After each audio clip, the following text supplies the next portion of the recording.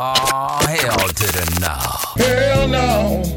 To the no, no, no. Hell to the no. Mel's presents this week's Hell to the No Award on today's R&B and Throwbacks. My Kiss 103.1. The midterm elections gave us some interesting results this week. Democrats have the House, Republicans have the Senate, and one guy won re-election while he was in jail. But that was one election result that deserves this week's Hell to the No Award. Nevada voters elected Dennis Hoff, a brothel owner and self-proclaimed pimp, to the Nevada legislature. That's only one problem, though.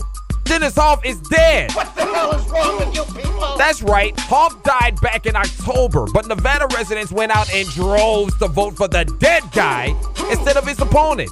That's crazy and proof once again that Americans have thrown out their morals in favor of voting for a party. And not to mention the fact that people want celebrities in office more than they do smart, educated people who have done the work. We're getting dumber and dumber by the second. But I know I won't change any of your minds because a lot of these folks have drank the Trump Kool-Aid. It tastes like Kofefi, by the way. But please, correct this trend before y'all mess around and elect The Rock the president.